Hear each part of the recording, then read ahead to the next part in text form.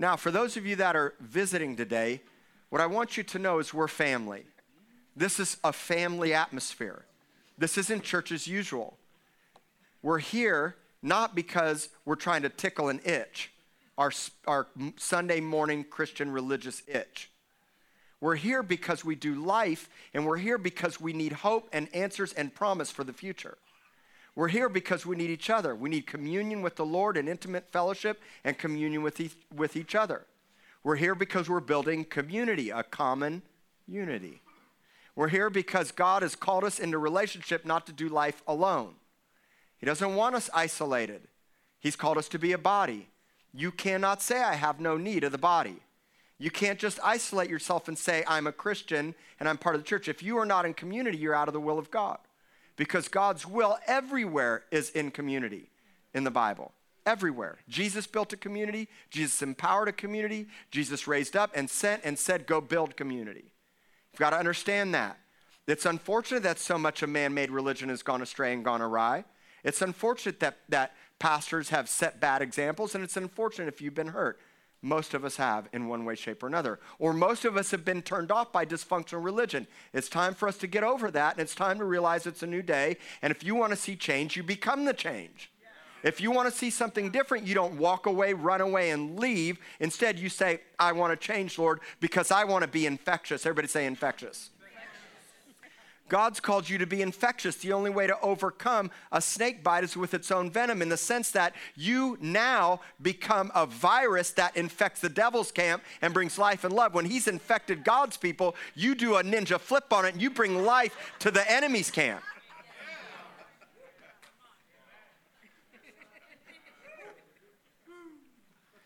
Now, you need to understand that 2 Corinthians 12:12 says, when a minister speaks, let him speak as the oracles of God. Oracles are prophetic utterances. And then he says, let a minister as God gives the ability. Gives the ability is epikoriego. It means a transposed choreograph from the Lord. That's a Greek word. I'm sure I'm not saying it right. But my Greek relatives that are here, why don't you all stand up, my Greek relatives. These are my Greek relatives from New Jersey, my two aunts, my uncle, and my cousin.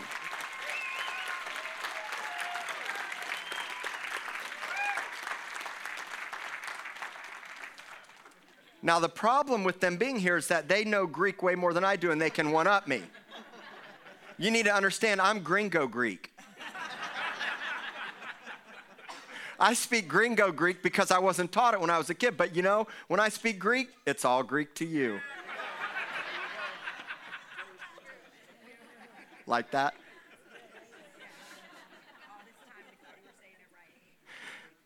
So they correct me. I say the word, they tilt their head and they go, no, you say it this way. This morning I'm going to teach a message, and I'm going to have to make it brief and short, and that's okay because I know it really well. Just listen along, follow, and I encourage you to take notes. Now, if you just want to pay attention and not worry about notes or everything that I'm saying or have to overly read, we record these messages, and you can hear them all on our Rock City app, which is on the iPhone, for Apple products, or on SoundCloud if you have an Android, okay? Title of my message today is Learning to Love, and it's the first part of a two-part series because there's no way that I can get all of the understandings about love in one message. Can't even really do it in two, but I am sure gonna try, okay? This message is in honor of my mom, and many, many years ago, before I came to Tulsa, about, 13, 14, 15 years ago, I preached at a church in Tulsa, my home church there, and I taught this message titled Learning to Love.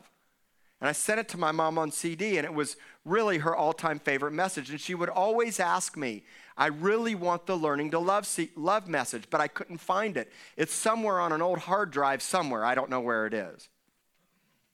And yesterday we celebrated my mom's life, which is why my family is in town. It was a wonderful memorial service. I'd like to say thank you to Marlene Villarreal for her hard work and all the volunteers for all that they did. Thank you so much for serving so well yesterday. So I'm preaching this message, Learning to Love and Honor my mom. And I'm going to start out with two quick stories. I'm going to be extremely personal and vulnerable today. Very personal and vulnerable. But to really put this message into perspective, I have to be. And I'm not afraid to be. Because what you need is a transparent pastor, and what you need is somebody that can identify and sympathize and isn't afraid to be real, because I love you and I hope that you come back. But what I care more than anything is that you get a word from the Lord and you get transformed wherever you go. And so after I got out of jail, for those of you that are visiting, 25 years ago, I went through a hurricane, 25 years this year, Hurricane Andrew, Category 5. I got busted for drugs. I wound up spending a year in prison. When I got to prison, I became a tutor of illiterates, and all I did was teach illiterates how to read, and all they wanted to know was how to read the Bible. And so for a year, I was held captive in Bible school without all the distractions. That was a beautiful thing for me. And so I spent so much time immersed in God's word and getting my life transformed when I spent that year in prison. And if you haven't heard my testimony, you can go online and hear it on the app, on the Rock City podcast. 10 years later, I went before the same Greek judge. He wiped my record clean. My record was completely expunged. And you can also hear the story on my last week's Easter message. I told it in depth, in detail last week, probably the most in depth I ever taught it. So I'd encourage you to go back if you weren't here last week.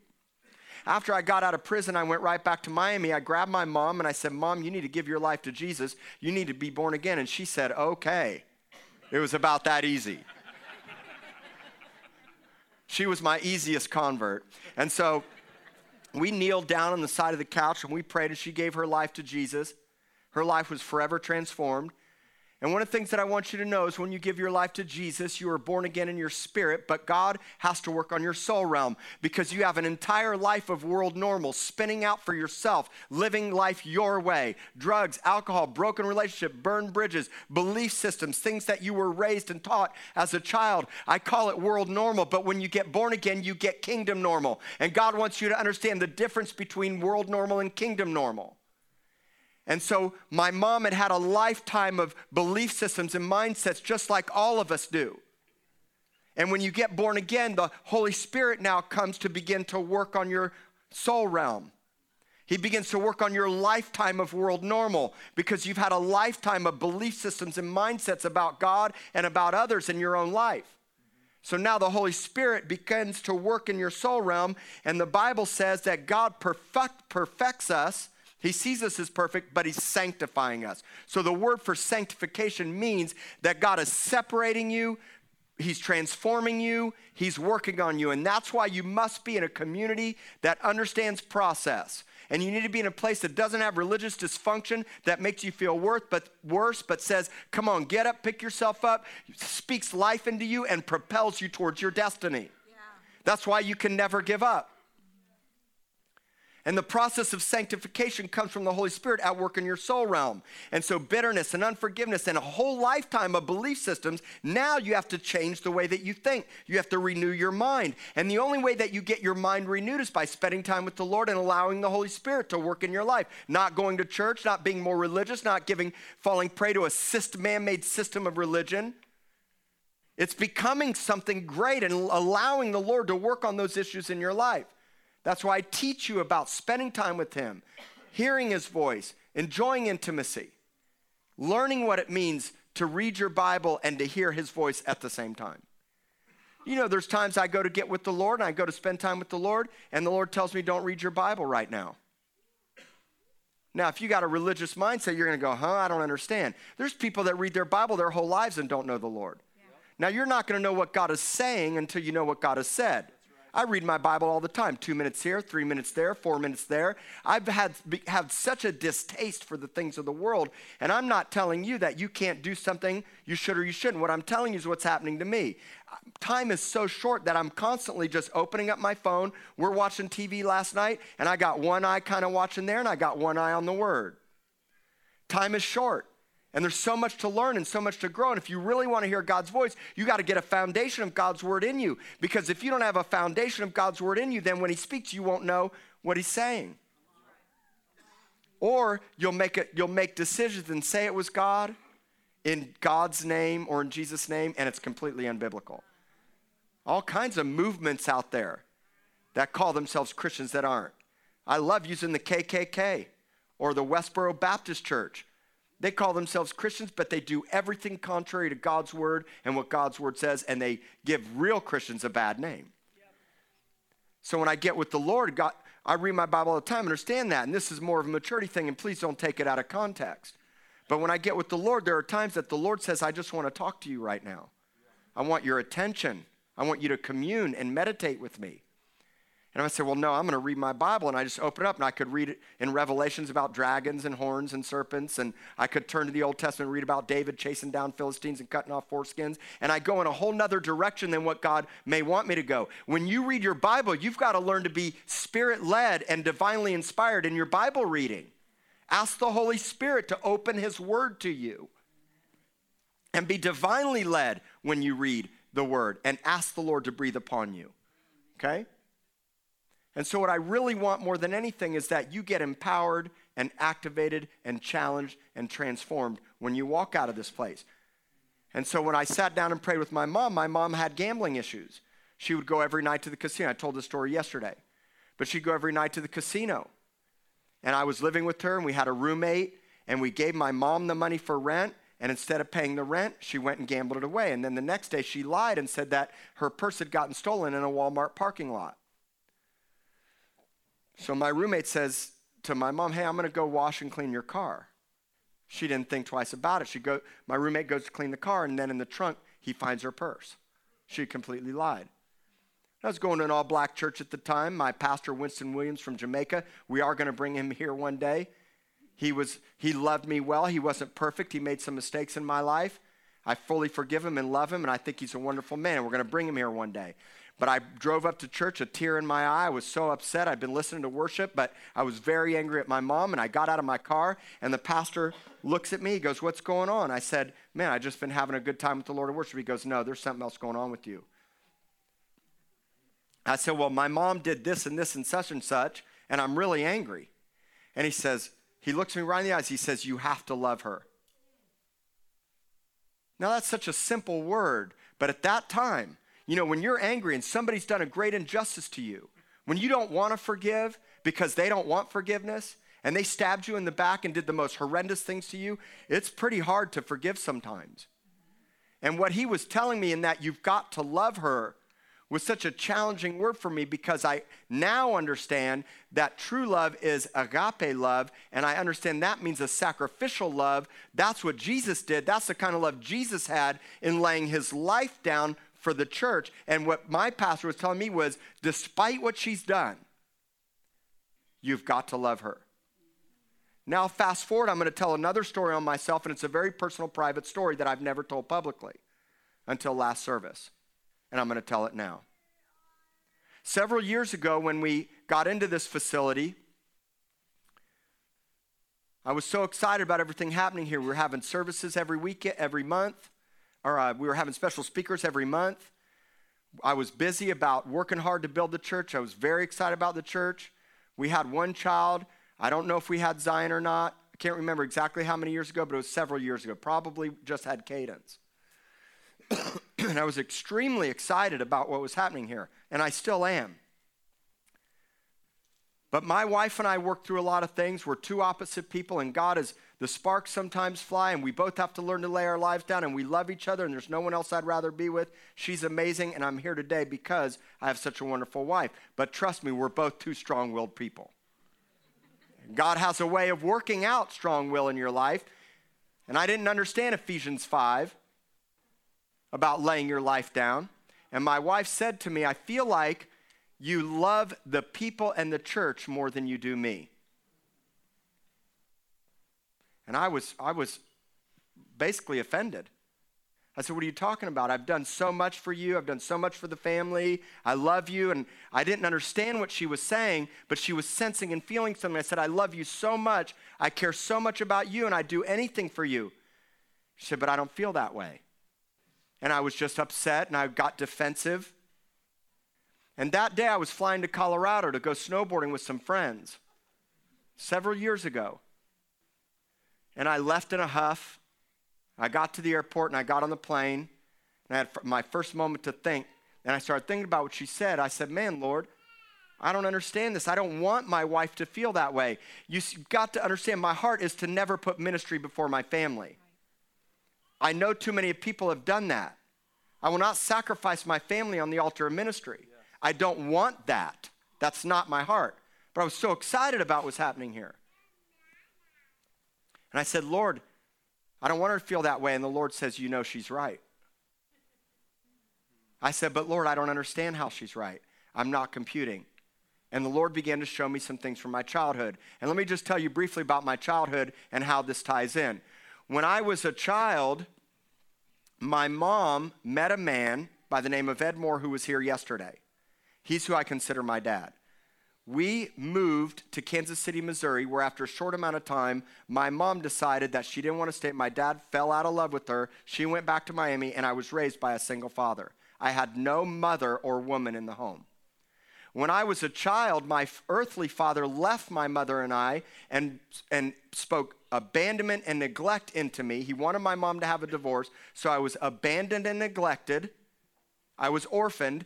I had an earthly father come in and orphan me or rescue me. And then later in life, I had a heavenly father rescue me. I had a warped perception of healthy relationships because I was not raised in a healthy family. My dad loved me, but there was no Jesus going on in my household as a child. And so women were pawns to bring myself comfort. I slept around. I did all kinds of dysfunctional things because I didn't have a healthy, proper perspective and understanding of marriage and even women. But when it came to the church, my love, which hasn't changed, my love for the orphan and my love for the outcast and my desire to rescue people is so off the chart. And so my love and passion towards the people was on fire, but I didn't have a proper, healthy perspective in how to love my wife. And that's a powerful word for some of you men here today. I didn't understand Ephesians 5, husbands, love your wife as Christ loved the church. And so what would have to happen, and I don't have it all figured out, I haven't arrived, we're still works in progress. But I got the revelation. We stopped having special guest speakers every month. She was pregnant and had Cadence. She remembers that. And so the point was that God early on was shifting me, and it doesn't mean my love for you and the people and God's church was wrong. That's right. That's a good love to have, especially for God's bride. But if you're going to properly love God's bride, you better have a proper perspective of your bride. So learning to love is something that must be taught and demonstrated by example. So Jesus would have to teach us how to love properly. And without the love of Christ ruling and reigning in our hearts, without a healthy biblical perspective, we're not going to get it. And do you know when God spoke that to me, I cried for 5 straight hours. I called her crying, telling her that. I was so broken because God brought light and revelation, and thank God he did it. Yeah. I'm not afraid to tell the story on myself, because had I not gotten that, and I still, again, had not figured it all out, and neither has she, but that's the beauty of marriage, is learning how to harness differences and lay your life down for each other, communicate, and honor Christ in your marriage. And it broke me. And since that time, I don't want to sacrifice my kids. What I want more than anything is my children, my family. I only get one chance to do this God's way with my kids. And even if you messed it up and didn't do it right, even if my word to you today is convicting you, God is a God of a million chances. Yeah. He's the God of the 2nd, 3rd, 4th, 5th, 100th chance. It's never too late, no matter how old you are. It's never too late. You can always get a new start and get another chance from the Lord. So in learning to love, I'm going to break down some passages of scripture for you real quick, and I'm going to paraphrase them for you. You can write it down and you can go read it. I've read these stories so many times, and they're so relevant. And Jesus would give us the greatest perspective on learning to love and how to love at the Last Supper. One of the oddest of places, of course, laying his life down, dying on the cross, that's the coming to earth as a man. I mean, that's all gospel. That's all really the ultimate act of love. But I want us to look at the Last Supper for a minute, and I want you to see how Jesus, in the midst of great opposition and about to lay his life down, majorly distressed at this supper, Disciples are arguing. You got one that's going to betray you. You got one that's going to deny you. And you have 10 that's going to leave you in 24 hours. All within 24 hours, all 12 of them would have issues. 10 would leave, one would deny, one would betray. And Jesus decides to have a Passover meal with them. We call it the Last Supper. We also know it as communion. The problem is our little wafer and our little cup is not the picture of communion that God intended. Now, we still do it at church because it's symbolic and it's a reminder, and we come together and we get to talk about it. But the real communion, the common unity that God intended, was intimacy with one another. And that's why he would show communion and demonstrate it by breaking bread and doing life together. Beautiful picture of what communion is. So John 13:1 is such a powerful scripture because in John 13:1, we read that Jesus was at the Passover. The feast of the Passover was coming. He knew his hour had come. He knew he was about to depart from the world. And what does it say? Having loved his own who were in the world, he loved them to the end. The word for the end in the Greek is telos. Am I saying that right? Which is where we get telescope, telescopic. And the point is, it's the aim with which you're looking at. It's the limit or the end of something. And Jesus would love to the limit. He would love to the max. Jesus would stick with them all the way to the end, no matter what, and give them every opportunity to become who God wanted them to become. He would never back down and he'd never give up. And so the chapter starts. He knew it was coming. He knew the end was near. And he says, having loved them and loved them to the end, he could see people the way God sees them, not through man's eyes. Man looks at the outside, God said to Samuel when he promoted David. God looks at the heart. So I don't see you for your issues and your dysfunction. I see you for who you are. Now, I understand issues and dysfunctions are there. Fighting in our marriage, screaming, cussing, yelling, self-preserving, all those things are world normal. So what I call you to do is to be who God calls you to be, because that's what he did. Now check this out. Verse 2 is so powerful, because in verse 2, we get right off the bat, Last Supper, we get right off the bat that the devil put it in Judas's heart to betray him. All deception starts from the enemy planting a seed inside of your heart. Here in just a little bit, we read where Peter was officially possessed by Satan at the table. Can't even imagine what that was like. But Judas had already come to the table with the intent to betray Jesus. The chief priests and the scribes and the temple guard were doing all they can. Every account of the Last Supper, there's 4 of them. And I encourage you to read every account, because every account of the Last Supper gives you a unique perspective on the Last Supper. One tells you that they sang a hymn before they left. One tells you that everybody went around saying whether they were going to betray him or not. You get all these unique perspectives because we need that. When I get a word from the Lord for you, I might drill the hole. I might start the nail. But you got to go keep pounding that nail and drilling the hole. You got to get the greater revelation for yourself. And so they're sitting at the table, and the scripture starts right off that it was already in Judas's heart to betray him. And then Jesus, in a little bit, I'm not going to read it all to you, but Jesus in a little bit would go on to say that the betrayer's at the table and he's already raised his heel against me. And then he'd say, I'm going to wash your feet. To raise a heel against somebody, think about it in a wrestling term. I'm going to kick you in the face, or martial arts. We use heels in warfare. We also need our heel to bring stability into our life. And that's why even all the way back to the garden, there's the discussion of the heel striking and crushing, that the enemy would strike the heel of God's people, but we would crush the enemy's head through Christ. So the enemy's always trying to strike your heel because your feet take you to where you're supposed to go. Your feet lead you, in a sense, your heart first rises up and then your feet take you there. And that's the point, is that Jesus would say, his heel's already risen up against me. And now let's keep reading. Verse 21. Jesus is incredibly troubled. This is like, you'd think this be party time supper. Jesus is about to die. Last meal, heart's troubled. He was very distressed and very troubled. He testified and said, surely the one that's going to betray me, one of you that's here is going to betray me. Now let me tell you what happens. You read all the accounts of the story, here's what happens. They start thinking to themselves, who is it? They start looking around with judgmental eyes. Who's it going to be? Certainly not me. Certainly not me.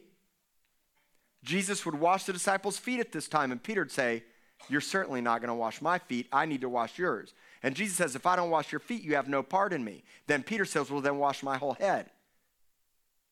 And then Jesus says, you're going to deny me. He says, no, I'll never deny you. I'll die with you. He goes, by the time the rooster crows at 3 a.m. tonight, you will have denied me 3 times. You got to understand the context of this Last Supper. 1 will deny, 1 will betray, and 10 will leave. One of the accounts of the Last Supper says, quotes an Old Testament scripture, that when the shepherd is struck, the sheep will scatter. And when it came to cross time, those disciples, except for John, were checked out. So the point I'm trying to tell you is that Jesus had some intensity going on at this Last Supper. So then he says in verse 26, they're all saying, is it me, is it me, is it me? Another version says they started arguing who's the greatest, because here's why. When you start getting into it's not me, self-preservation, shame, I'm okay, then you start thinking who's the greatest. They actually started arguing at the table of who the greatest would be. Not only am I not the betrayer, but you need to know I'm his favorite. That's what's happening. Put it into context. See, when I read the Bible, I try to put myself in it. I think to myself, what's happening here? It's pretty intense. What would it be like if I was there? And in verse 26, Jesus answered, says, the one I give the bread, that I dip it in the oil, having dipped the bread, he gave it to Judas Iscariot. Now I want you to picture this. It would be wrong to call somebody out typically publicly in a group setting, to front somebody out. You usually need to pull them. This is a good leadership principle, okay? But Jesus says, somebody here, can you imagine the intensity in the room, cut the air like a knife? Somebody here is going to betray me. The person that when I dip this and I hand it to that person is going to be the one. Imagine if I whipped out a $100 bill and I started holding it in front of your face. And I said, the person that takes this $100 bill right now, that person is a betrayer. And everybody's watching. Why would Jesus do that? Because Jesus in his love and his kindness would give Judas one final opportunity to not make the choice and the decision because of perfect love. And that's what perfect love does. Perfect love does not want to see anybody perish or destroy, even if they are a betrayer. And that's contrary to what so many of you believe, but trust me, Jesus hands it to him, and think about it. You're all watching, and in that moment, Jesus hands it, and Judas grabs it and takes it. And then suddenly, Satan fills his heart. Next verse. Suddenly, Satan enters him, and he's fully possessed. That had to be so intense. I don't know how to describe that. Have you ever been in a crowd and they were looking at you and you said the dumbest, most stupidest thing that you should have never said and your heart just sank? Here's another great example of probably what that felt like. Have you ever been with a best friend or a family member and you're going to introduce them and forgot their name? Am I the only one that's ever done that? And I'm telling you, because you're distracted. Of course, they're your best friends, they're your family. But in that moment, you're so thinking about other things that you go to introduce them and it's like, and it's like your stomach, the bottom fell out in your stomach and it just sank. That's what I picture that moment like. Judas makes the conscious choice. Jesus was offering him the bread of life and redemption in that moment, and Judas says, not going to be me, and takes the bread. Bam, the devil comes right in. So Judas gets up and leaves. He takes off. Think about this. I'm not going to read you the whole story, but in God's kindness, if you read this story, this is so cool. In the kindness of the Lord, as soon as Judas left, the Bible says that the disciples had no clue what just happened. And they thought to themselves, he's the treasury guy. He must be going to buy some more food for the Passover. You know where he was really going? He was going to the chief priests and the scribes. But they still didn't get it. In God's kindness, he protected the situation. Why? So that fear would not enter into their hearts. Because you got to think perfect love. You got to understand God wants you to abide in his love. And so when Judas leaves, Jesus has a captive audience, and he says this. Having received the piece of bread, he went out immediately. I want you to jump to verse 34. And in verse 34, Jesus says, this is right after that interaction, a new commandment I give to you, that you what? Love one another. And by this, or he says, that you love one another as I have loved you. By this all will know that you're my disciples if you have love for one another. He's talking about love here. He's talking about love between God's people. Of course you're going to love the people of the world. You've got to. But the greatest reflection of Christ on earth is how God's people love each other. When people come to Rock City Church, what I care more than anything is that they see and experience the love of God. I love the power encounters. I love the signs and wonders. But the Bible says that people can prophesy and cast out demons, and Jesus still said, I don't know you. They'll know, the world will know by the way that we love one another and become unified. The greatest force to us changing Corpus Christi is not power encounters and lightning strikes, though I love them and will have them. It's love.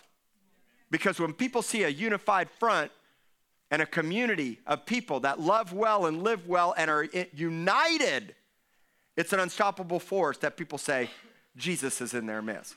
Because you can go people start ministries on power encounters all day long. People go, oh, that's nice. That's nice. That's nice. But when they experience true love, it transforms them. And that's why Jesus would say, look at my example. Love is a verb.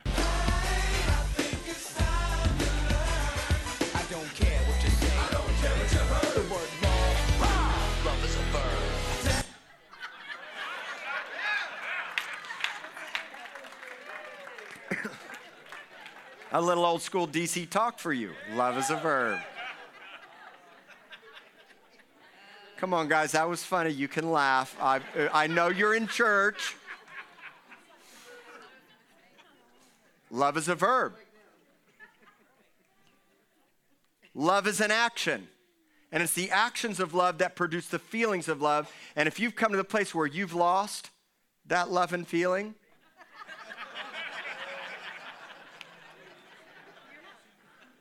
we got to cue that up for another time, man. We just got to. Love is a verb. So what would Jesus do? You want to learn to love, you got to learn to do what Jesus. See, when Jesus was washing the disciples' feet, Peter says, not me. And Jesus says, you don't understand what I'm doing now. But afterwards you'll understand. And then after he washes their feet, you know what he says? Do what I do. Use me as an example. I didn't come to serve, I didn't come to be served, I came to serve. And if you've got this warped perception where it's constantly about serving Jesus, you'll always be living as a servant and not as a friend. Because the Lord, and John 15 is all about friendship. The Lord wants to reveal to you his life and his love and co-labor with you to ultimately serve the Father and honor the Father. Because that's what Jesus' mission was. He doesn't want you to always live as a servant slave. He wants you to become a slave to righteousness, but only he can help you do it. So he co-labors and he works with you and he teaches you how to love. Yeah, that's good. Isn't that powerful? Romans 13. You can turn there. The premise of what I just read is that you got to do to others as Jesus did to us. Be an example as he was an example. Love is a verb, and there's got to be something else about clean feet in this whole thing. Because when your body's clean, it's only your feet that need washing. And the premise is that your feet will always be instructed to go. You'll always be led where you're supposed to go. So Romans 13, verse 8, owe no any debt. You're not supposed to be in debt, but you are supposed to have one debt. You got one thing that you owe and you're responsible for. Everybody has this same responsibility, and everybody has this same debt if you call yourself a Christian, and it's to love one another. For he who loves another fulfills the law. And then Paul would go on to say, whatever the commandments are, they're all summed up in this saying, love your neighbor as yourself. Verse 10, love does no harm to a neighbor, therefore love is the fulfillment of the law. John 1:17 says the law came through Moses, but grace and truth came through Jesus Christ. And until you get born again, you're living under the law. And if you're not careful, you'll allow your soul realm to keep you unconverted, stuck in law mentalities instead of life mentalities. That's what religion will do to you. Break out and get free, everybody. It's a new day for all y'all. All right? John 15, verse 8, and I'm going to finish with this. By this my Father is glorified, that you bear fruit. So you will be my disciples. The real picture of a disciple is fruit bearers. Yeah. If you're not bearing fruit, then you're not a disciple. Now, all kinds of world religions and New Agers say that they love. Buddhists say that they love. So anybody could say it's all about love, love, love. The peace train. I'm riding the peace train right to Haight-Ashbury, San Francisco. Here I come. Love, love, love, love, love. But Jesus says if you're going to really be my disciple, you're going to obey my commandments. Because if you look at this next scripture, the Father loved me, I love you. Do what I do. If you're going to love the way that I've called you to love, you must follow me and do what I do. Amen. And then he says, abide in my love. But how do you abide in God's love? Verse 10, if you keep his commandments. Amen. You've got to, because love is a verb. We could have cued that again. That would have been fun.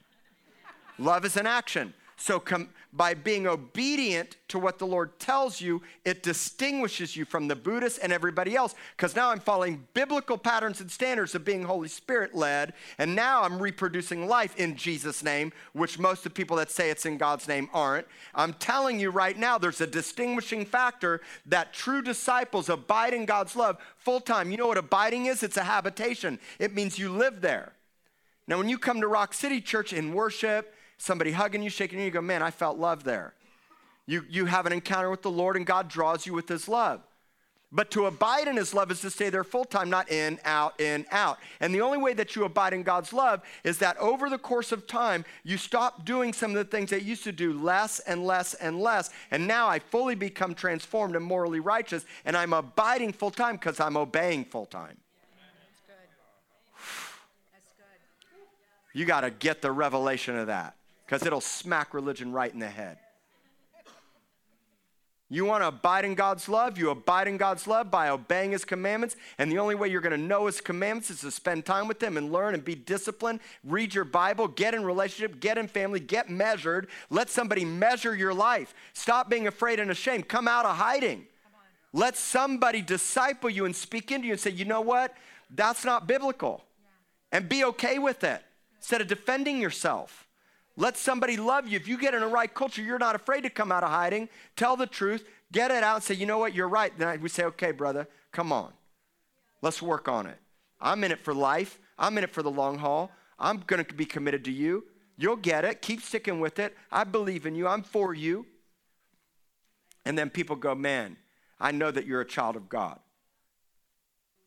Verse 11, these things I spoke to you that my joy may remain in you. God wants his joy to stay full in your life. He wants you to be full of joy. I preached a whole message on the fullness of joy. You can hear it on the podcast. Where's the joy? Where's the fire? Where's the life? Where's the power? Yeah. God doesn't want your religious piety and duty that's not full of excitement and energy and life-giving force. We don't go to church to appease our Christian conscience. We go because we want to know him and do life together with people in community. He wants you full of joy, so he gives you a new commandment that you love.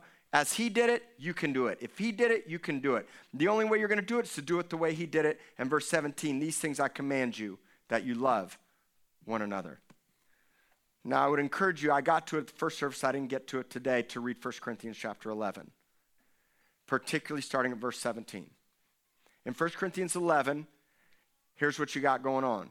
You got the Corinthian church having these public love feasts and calling it a Passover feast, calling it communion. And what they do is they'd go out publicly for everybody to see, and they'd have a smorgasbord of food and alcohol publicly, and they'd call themselves a church. Paul just lets them have it. It's like you get no prayer. He rebukes them, okay, because they're carnally minded, the Corinthian church. So go out publicly to celebrate the Lord, called it a love feast, and in turn, anybody that had position was getting a place of prominence. And the hungry and the poor and the needy, needing life and needing healing, was being pushed to the side. Here comes the pastor. Everybody make way. I need bodyguards. Get the door. I need the best seat at the front. Everybody move back. And don't try to come talk to me. You need to go through 10 people to talk to me first. It's government Christian dysfunction. And what was happening is people that had positions of prominence were getting the best seats and the best food. People were getting drunk. People were eating while other people were sitting there hungry. And then in the context of communion, Paul would say, this is why so many people are sick among you, because you're not discerning the Lord's body. Communion is discerning the Lord's body, meaning I care more about you discerning the Lord's body. I used to always teach this, that you would be sick if you didn't discern the cross. And Jesus said, if you took communion with sin in your life, you'd die. That's religious dysfunction. Thank God he set me free of that. The whole context is a love feast, and the fact that there was divisions. You know what the word for divisions is in the Greek? Heresy. You know what a heresy is? It means I pitted myself against you and I'm going to take you captive. Meaning that my belief system stands against your belief system and I'm going to win and I'm going to captivate you. And that's where we also get the word heresy, Pharisee, Christian groups and sects of people that pit themselves against others that think they're right and staunch in their position. And that was happening in the Corinthian church. And so Paul would remedy it by saying, look at the Last Supper. Look what Jesus did. I'm going to give you the example. For I received what the Lord gave to me on the night he was betrayed. He broke bread and gave thanks. In the midst of his enemy, the betrayers, instead of looking around of who's the jacked up one, God cop central, what's your issues? Instead of me being the one trying to figure out who's going to be the betrayer and the denier, who's going to leave me, who's going to say, I love everybody well. Whether you stay or don't, because I care about people, no matter what. And so in the context of the Last Supper, communion, which we quoted all the time, he's saying the purpose of communion is to make a place so that people can have life and healing in their lives, not just a little cup and a little soup cracker. I'm just telling you, don't get upset at me. We'll still have cups and soup crackers because it's a reminder. And he said, as often as you do it, it's a remembrance. But you need to understand it's breaking bread and fellowship and intimacy, and it's making a way, not allowing pride and position and promotion and what about me? They didn't look at me. They didn't see me. I'm not identified in this church. They don't know what I'm capable of. Where's my ministry? I'm going to do this. I'm going to be a pastor. I'm going to be this. And that's why we teach you aren't what you do what you are. You're discovered by your nature, and your nature is child, daughter, son, disciple. Your nature then becomes out of that evangelist, prophet, teacher, pastor, servant, hospitality. All of these are in the Bible, but you first become, and then we identify out of relationship. And so Paul was saying in the context of communion that people were sick and dying because they weren't discerning, and so he says to do a couple things. Number one, examine yourself. Everybody say, examine myself. You better check yourself before you wreck yourself. I'm not kidding. And he says, judge yourself and then wait. Instead of being rushing to the table, wait so that those that are hungry can have a place. God's always had a place for the hurting and the broken and the needy. And the church is supposed to reflect that. And Paul would conclude with this. He said, what you're doing is not for the better, it's for the worse. And you're actually despising God's church and you're holding people in shame. Here's why. I've come to get healing in life, but you put religious condemnation on me, and now I'm in more shame than when I came. Powerful. Let's all stand. You have been listening to a message from David Bindet, Senior Pastor of Rock City Church in beautiful Corpus Christi, Texas. David's prayer is for a deeper understanding of God's love and purpose for your life, and that all of us would grow into a greater awareness of our identity in Christ. Thank you for listening, and until next time, stay fired up.